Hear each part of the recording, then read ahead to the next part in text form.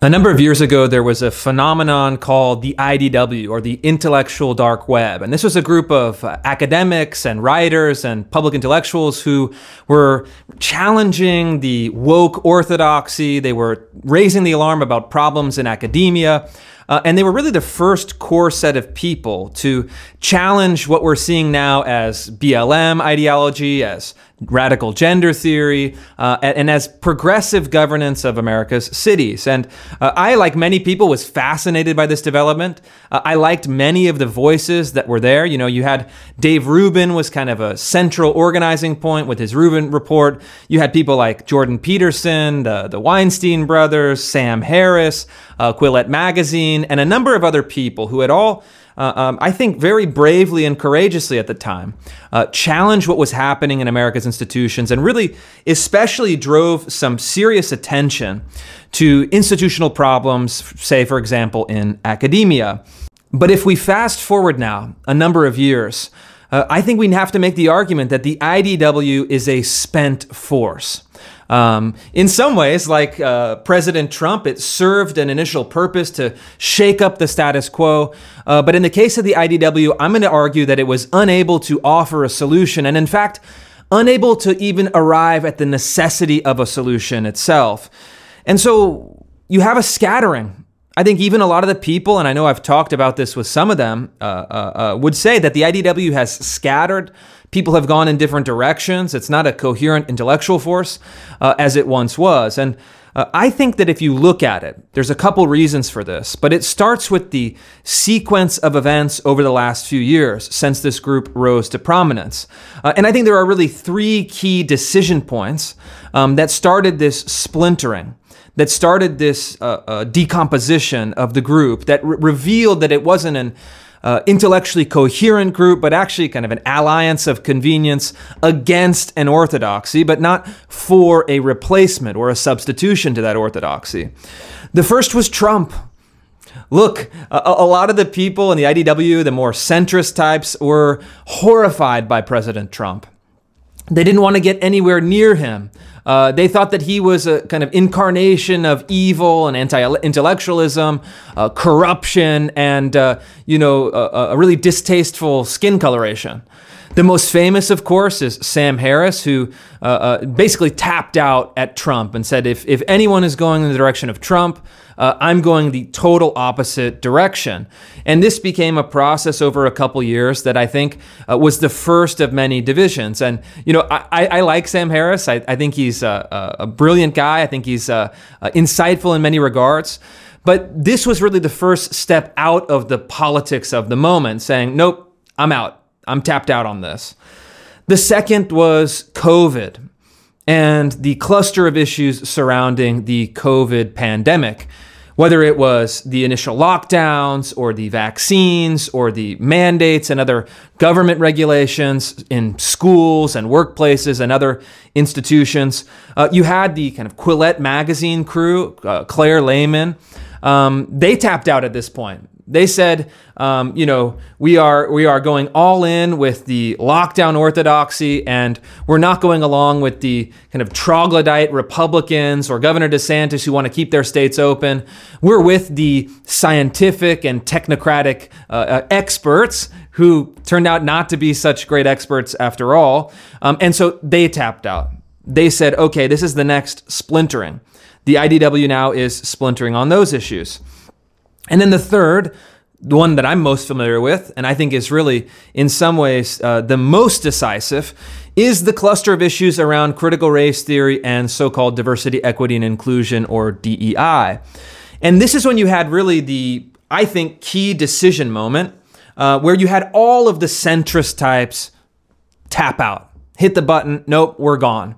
We think CRT is a problem. We oppose coercive DEI bureaucracies, but we are unwilling to go along with Republican politicians who want to do something about it, who want to use democratic power to restrict critical race theory, to restrict DEI bureaucracies in K through 12 schools and public universities.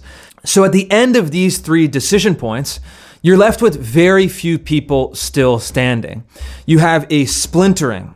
You have a decomposition.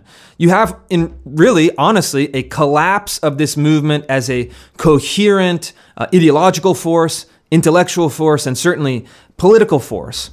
And if you look at what's underneath all of these three decision points, I think there is a single theme that was the initial and primary cause of this decay, of this idea, of this movement.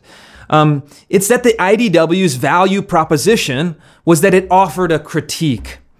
And I'll be the first to say it was a brave critique, a brilliant critique, and a necessary critique. But the IDW wanted to remain in the mode of criticism in perpetuity.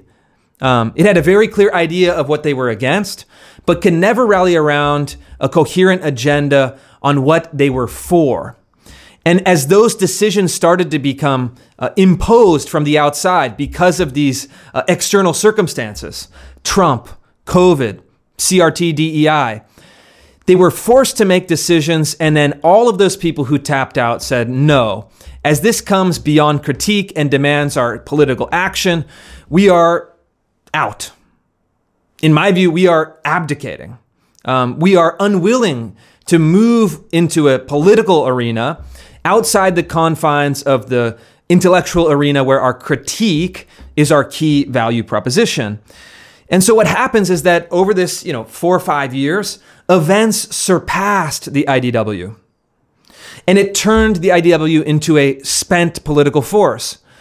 When the world moved beyond critique and accepted the critique. I mean, look, even the New York Times has absorbed the initial critique of the IDW into its op-ed pages. You see very IDW-style critiques getting published in the New York Times all the time now. They aren't new, they aren't fresh, they aren't transgressive, they aren't dangerous opinions to hold. And so you have a necessity to then go beyond critique into the realm of action. And my question to centrists has been and remains to this day, what is your theory of change? What is your model for solving the problems that you yourself have identified? And I think there are two key problems or two key barriers for the centrist types, maybe let's say kind of vaguely IDW types, to get beyond that question, to answer that question sufficiently. The first is that these are ultimately political problems. These are ultimately political problems. What do I mean by that? Well, I mean that a podcast, even a brilliant argument sustained over a number of years about the evils of critical race theory, for example, the intellectual limitations of critical race theory, even the kind of fraud of critical race theory as an ideology, will not change the K through 12 curriculum in a public school system. And so you can't merely criticize it.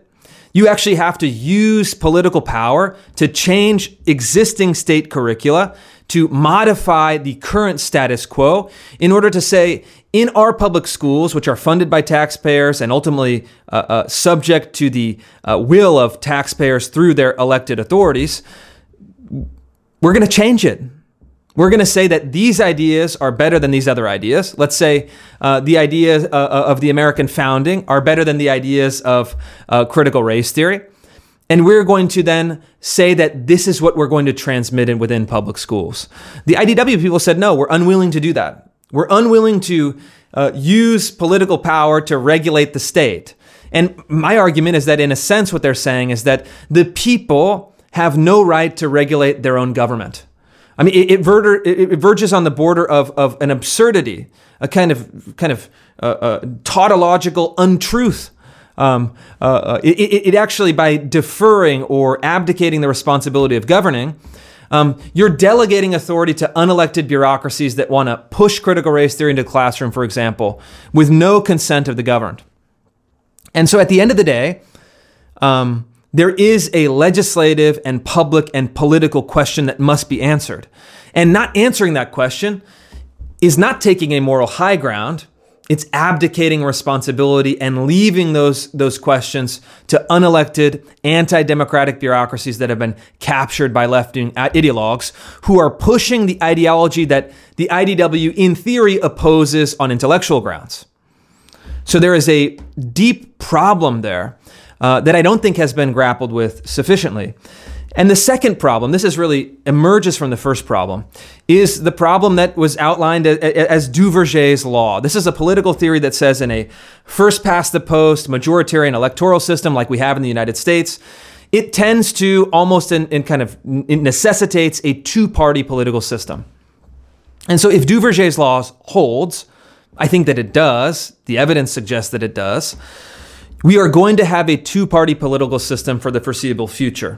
We've had, in essence, a two-party political system with some incursions in the last 250 years, most recently with Ross Perot in 1992. But really, we have a stable two-party political system, and one of these two majority parties absorbs in a third-party challenge and siphons or co-ops the voters and the ideas.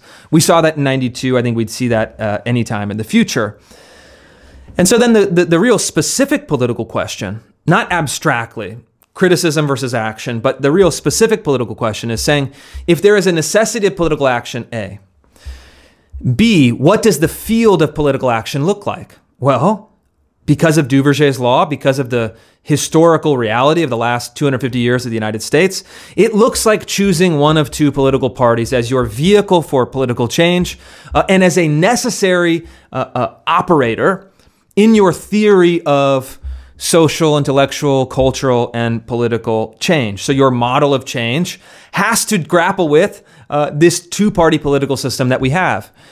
And here I think that the centrist, IDW types, again, abdicate all responsibility. Someone whom I admire, like John McWhorter, wrote a great book about woke racism.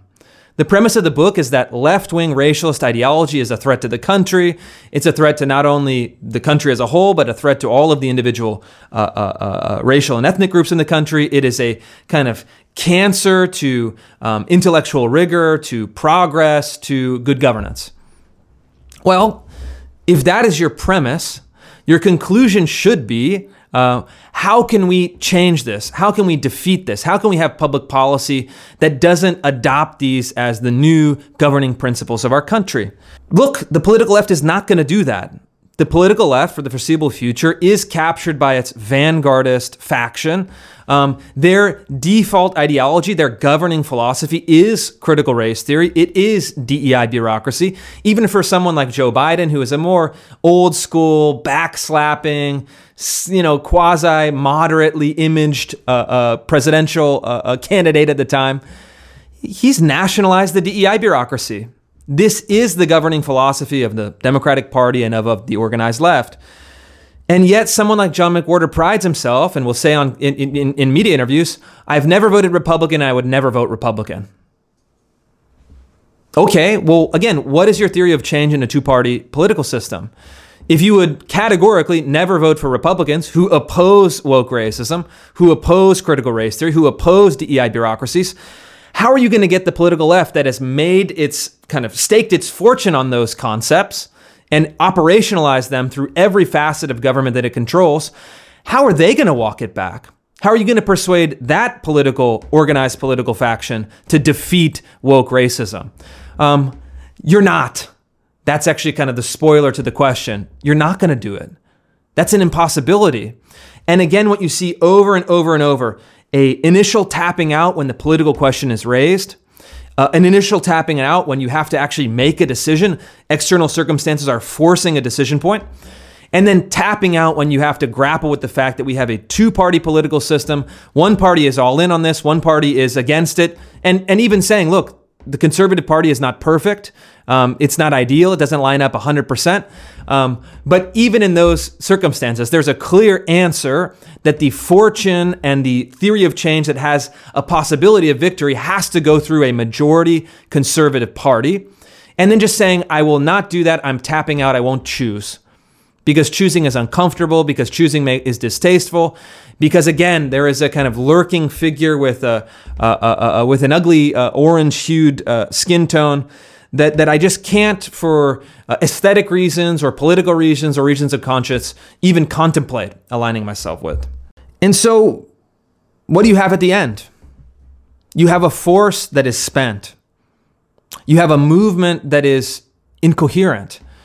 And then you have a political theory that no longer has a plausible claim on reality. And let me be the first to say, too, there are exceptions. I think Dave Rubin has been someone who understands the political question and has been willing to not tap out, but actually to opt into all of those hard decisions and move forward in a way that is actually likely to succeed, that is consonant with reality, that deals with these difficult political questions and says, you know what, let's move forward towards an answer. Jordan Peterson, with whom I had a nice dinner exchange a few weeks ago, a great podcast conversation about this very question. He's also moving towards this realization that, you know what? I know how bad academia is. I know how bad kind of diversity, equity, and inclusion ideology is. I know historically what collectivism as a governing principle looks like. It looks like very, very ugly outcomes. And he's edging towards a kind of bridging of the gap between pure philosophical wisdom and then practical wisdom or prudential wisdom or statesmanship. I think he's getting there. And then I think the Brett Weinstein and his wife Heather Heying, I courageously, whether you agree with them or not, and I don't know all their positions on it, but they courageously said, you know what, we're gonna tap in to this debate on COVID and say we dissent from the orthodoxy.